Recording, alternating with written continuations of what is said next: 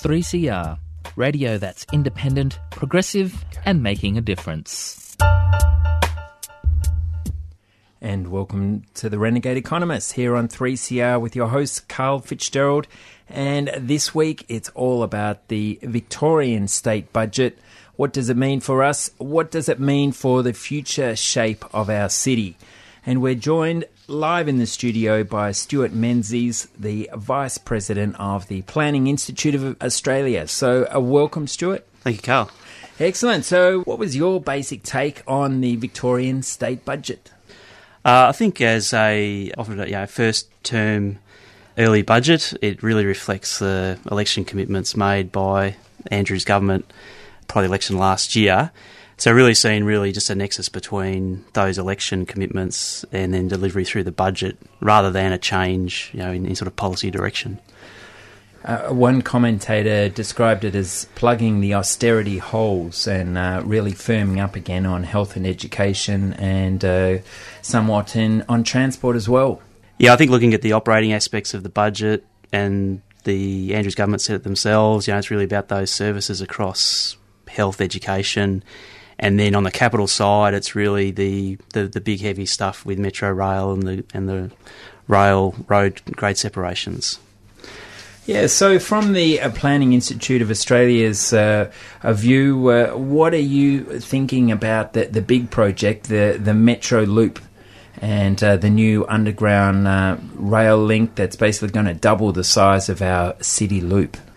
Well, I think any of these major infrastructure projects really are, they do shape the city, both the immediate things they address, whether it's congestion or the capacity of the network, but over time they really do change and influence the change of the city, sometimes in an intended way, sometimes in a different way. So similar to how the Western Ring Road really changed the shape of northern and western Melbourne, I think Metro Rail will change a bit of the functioning of the public transport system and provide probably more potential to build on in the broader network than just the 5 stations it has and the connections it makes to what it means for how the rest of the network can be used. Because that is something that I don't think enough people have really grasped, that it is probably going to double the amount of trains that can channel through the city loop. And so that means all these new trains that the government has announced, billions of dollars worth of new trains over the next decade, will have some track to run on. That's right, both for the Metro project with the Metropolitan system. It'll hook up the Sunbury line through the Caulfield line, but we'll see an underground network through Arden, then around the University Hospital precinct, and then down under the city to the Domain. So that will change a bit of then how people move in and out of the city. But also with in the budget's announcements about additional rolling stock, and then we'll see at the same time in the next few months regional rail link coming online as well, which will change, I think, how people travel through the west and through to Geelong, but also the development that takes place in that region. One of the big pre-election commitments was the Andrews ALP opposition at the time promoting the removal of 50 level crossings. Now, there has been some sort of mixed interpretations of what the budget has said about this so far. How do you see the level crossing removal agenda playing out? Now we're starting to see some numbers and some hard numbers for the next 3 or 4 years. Certainly, I think certainly it was one of the central tenets of the election commitments, and so on my reading of the budget, there's $2 to $2.4 billion over the next 4 years earmarked for road rail grade separations. They've identified 50 across the network. I think there's around 170 level crossings in Melbourne, so the commitment's around 50, 17 in the next few years, which they've indicated all of the ones along the Dandenong line, and then we see some others packaged up probably in pairs where there'd be works done by 2018. So I think in some areas there, and looking through the budget papers, it's really about congestion issues, greater capacity on the rail lines and safety matters. I think the fourth element is then what it means for land use and development change around some of those locations, and there's real probably untapped potential for urban renewal in some of those grade set projects.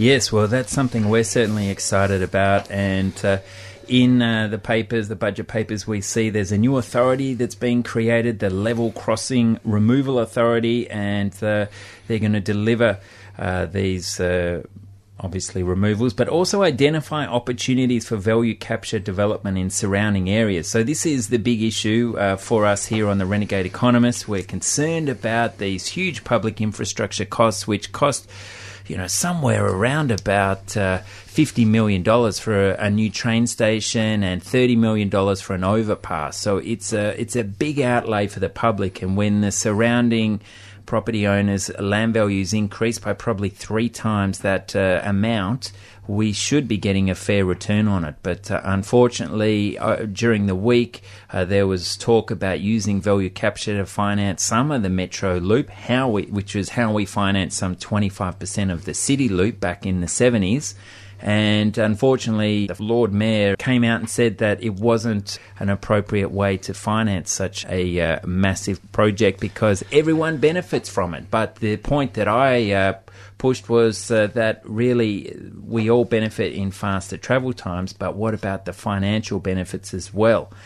Now, Stuart Menzies from the Planning Institute of Australia, there's a lot of interest in value capture through the planning movement. I'd say more so than in the economic sphere, unfortunately. But what did you think when you saw those sort of comments by the Lord Mayor? Well, certainly, the financing of infrastructure is a challenge that a lot of governments put across. We've moved from traditional approaches of financing out of the budget or simple state borrowings for those things, and some of the public-private partnership type arrangements, some have ended up costing more over time if you look at the real costs. So I think the ideas around that sort of betterment, value capture idea is, it's well practiced in a lot of other areas in Australia and overseas, where you can apportion the uplift that either on a land basis or asset basis is brought about by an investment in infrastructure. And so it might not be full recapture of that infrastructure cost, and you just apportion it to a degree of benefit for either surrounding development or, in some instances, and I think with some of these, development on top of the sites, if we're looking at grade steps going under. So it's not a new concept, but I think, an untapped potential in Melbourne and in Victoria. And when you look at some of the announcements the government has already made and what's in the pipeline, there's some $30 billion of transport projects coming up, and we've heard of the showdowns between federal and state on funding this infrastructure. So hopefully the Victorian government's going to be a little creative, and this Level Crossings Authority will really start pushing entities such as VicTrack to be involved in making the most of their prime locations. So, these issues continue year after year, and we just hope that with the congestion Melbourne's facing with such rapid population growth, that we become a little bit more adventurous in the way we discuss things. But unfortunately, too often the vested interests jump up and down and shoot that sort of thing down. So, in terms of population growth and the interface councils, those councils out on the sprawl, there's been some funding for them. Planning is very involved in these development areas. How have you seen the Andrews budget come through on that front? Yeah, in the budget papers, there's an indication of a interface council's infrastructure fund. Well, there's not a great amount of detail. It's indicated around $50 million. I think and I assume it'll be focused probably on the smaller community items of infrastructure, sports, cultural community facilities. The bigger costs are obviously in the transport and health education infrastructure. There's some elements in the budget around land purchases for future schools and health facilities as a separate item.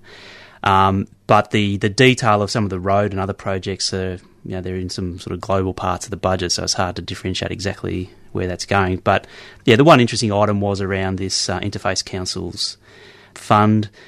I'd note that not all the Interface Councils are growth areas. Some of them are green wedge, so it's really where there's sometimes that diffuse development pattern, and it is hard to fund infrastructure compared to where you've got the rollout of new estates, residential or industrial estates, where through the precinct planning process, there is a contribution to the infrastructure. So it'd be interesting to see how that fund is utilised.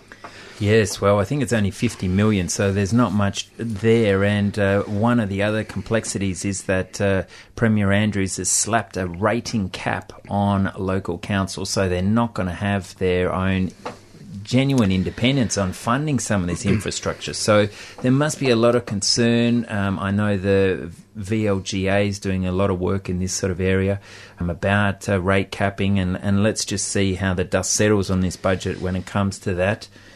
Yeah, so the government at the moment's asked the Essential Services Commission to look at how a rate capping regime would be done. It's earmarked for the following financial year.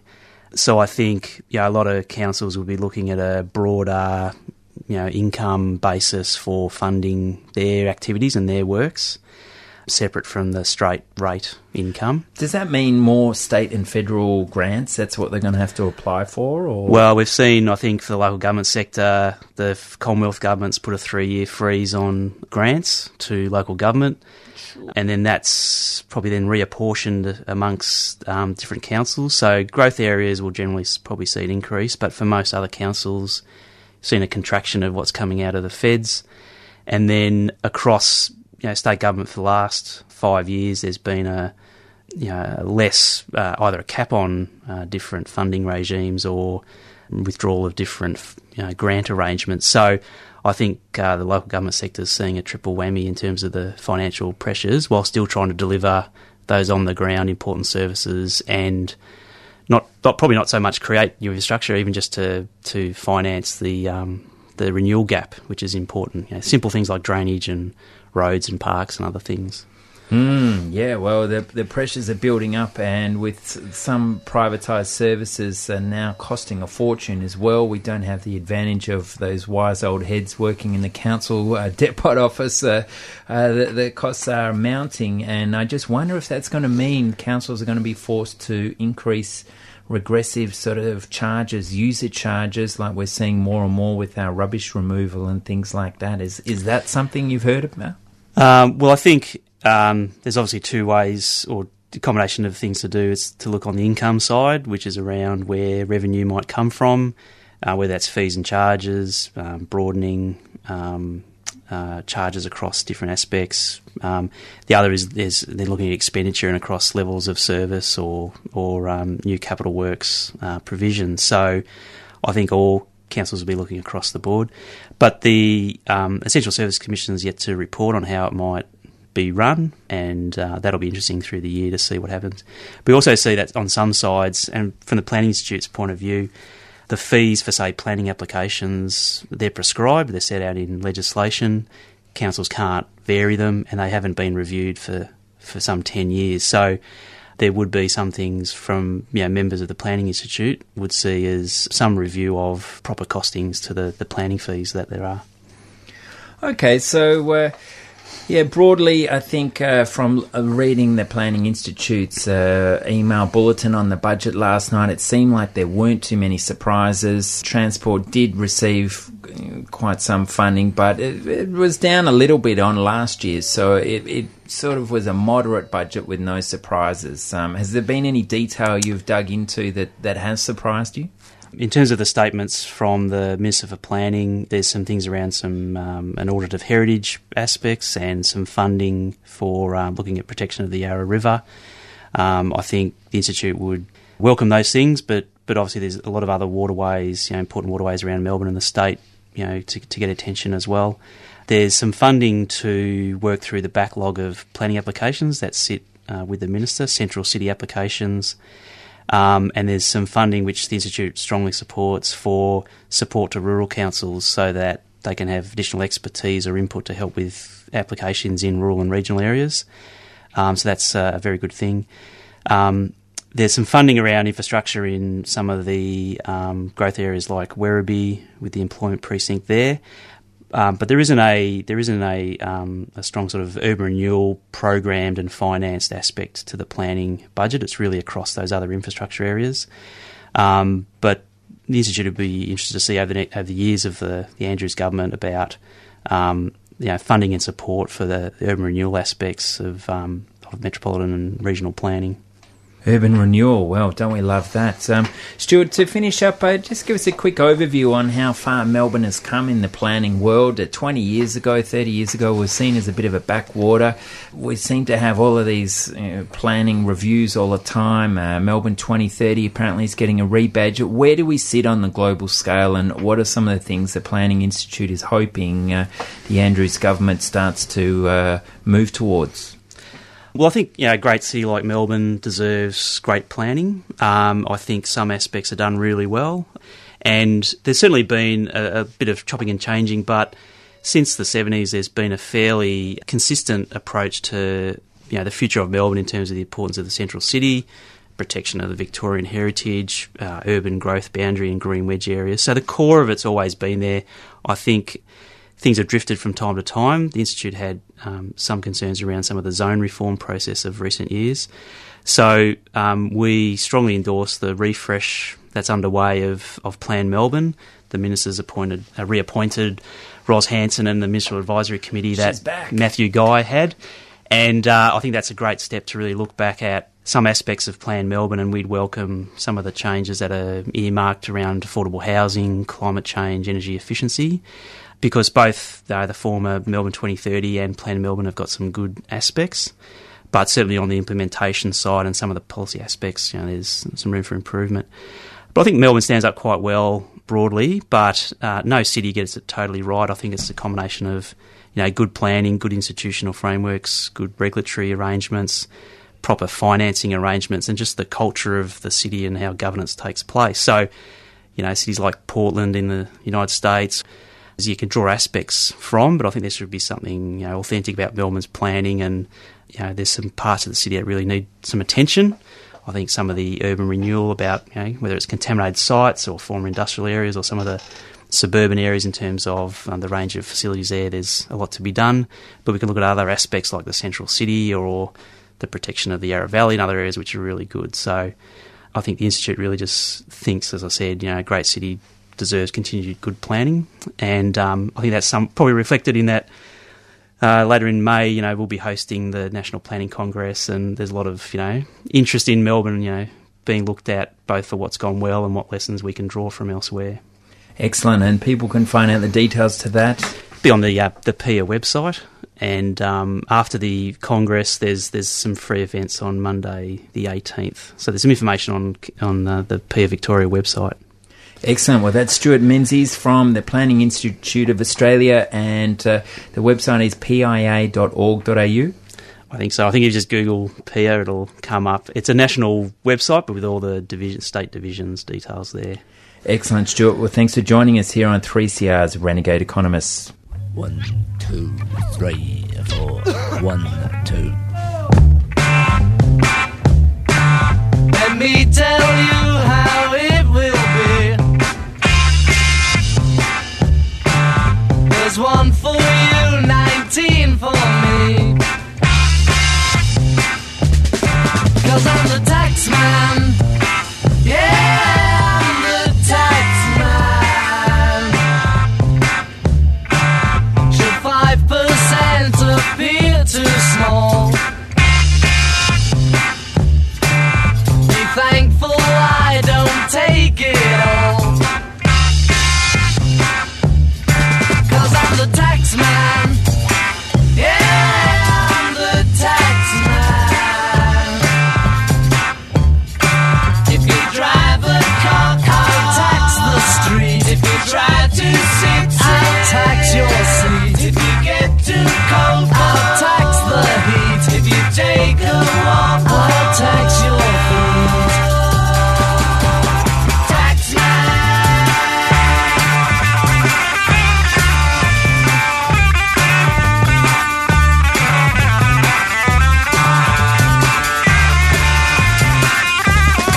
Cause I'm the tax man.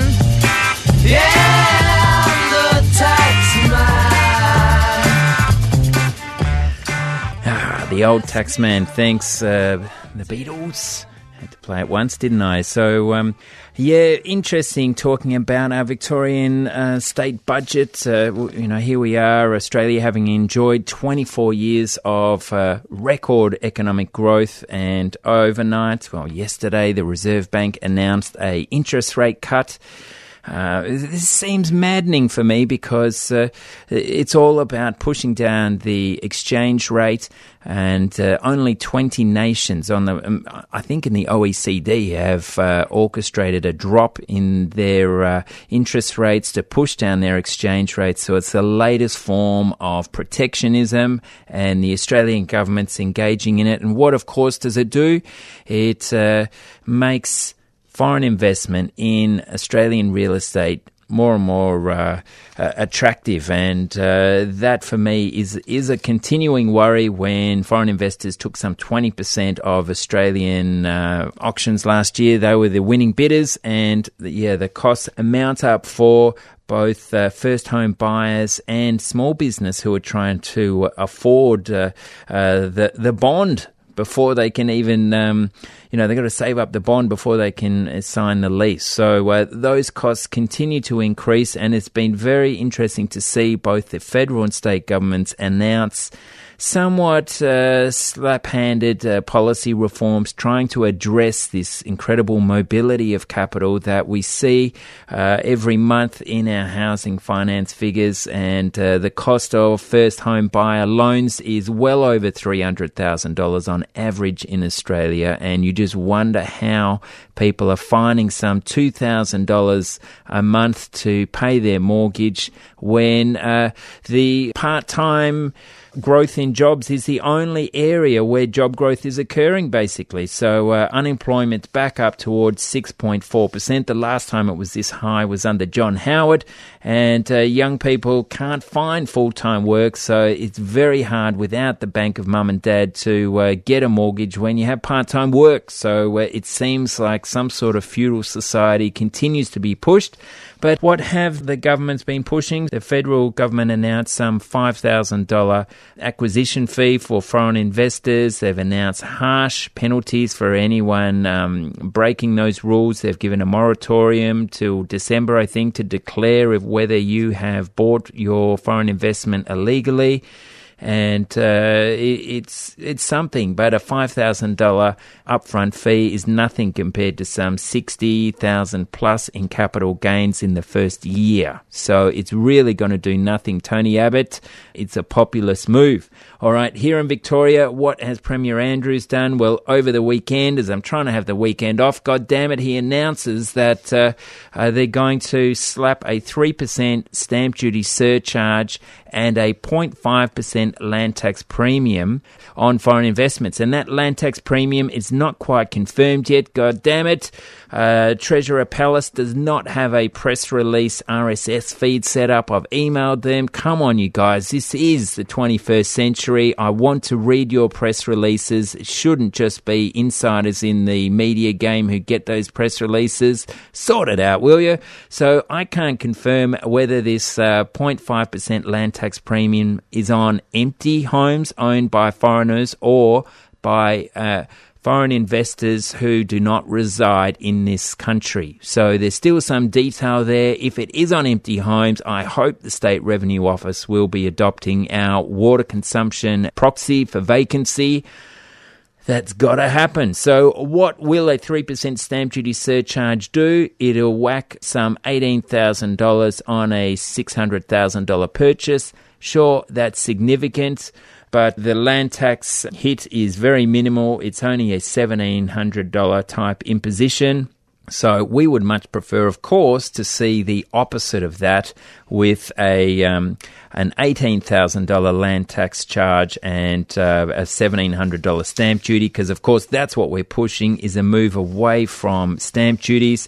A reminder, stamp duties are bad because in my own situation, I'd be tempted to move, but when I said to my wife, look, it's going to cost us $35,000 in stamp duty just to buy our next house, that's half a year's wages. That's crazy. So we're going to be stuck in our house for years to come. So how many people are having to commute 45, 55, 75 minutes each way to work because they can't afford these sort of stamp duty impositions? So that's serious stuff. We got to fix that up. And if we did switch these taxes around, even on foreign investment, it would also put some supply side pressure on these guys. Many of them who have a different sort of investment framework where they buy and hold it for some 10 or 15 years and sell knowing that there'll be a significant capital gain there. They really don't care too much about minuscule rental incomes of some $16,000 to $17,000 a year when these capital gains of $40,000 to $60,000 are being delivered in their sleep. So a land tax of some, if it was $18,000 a year, that would be huge. That would mean that over 20 years, they would realize they'd be paying some $360,000 in land tax. So all of a sudden, they'd basically be only willing to pay half the price they are now. So that would pull them out of the market and level the playing field for those who want to live in these new homes. So, some say that providing incentives for foreign investors has helped build our housing supply. I don't know whether the quality of stock that's been built in the CBD is really appropriate when developers seem to be just building these bedrooms that cupboard doors barely open with a queen-size double bed in there. So, yeah, it's interesting that the Andrews government has made a move on this, but it seems to reflect their populist-type agenda that continues to come through, whether it's rate capping or public sector wage increases. These are just, in the end, benefits for property speculators who are going to be able to realise that incomes have gone up in some areas, penalties for holding real estate are dropping, so it encourages greater unearned incomes, and that's what we need to be targeting. Payroll tax is some $5.6 billion, and when you work out that it costs us $1.30 for every $1 collected, it's sending us backward, and the government should know better on that front, and we should be getting rid of these payroll taxes too. All right, my name's Carl Fitzgerald. Check us out at Earthsharing on Twitter. It's been a busy week there, and contact via renegades@earthsharing.org.au.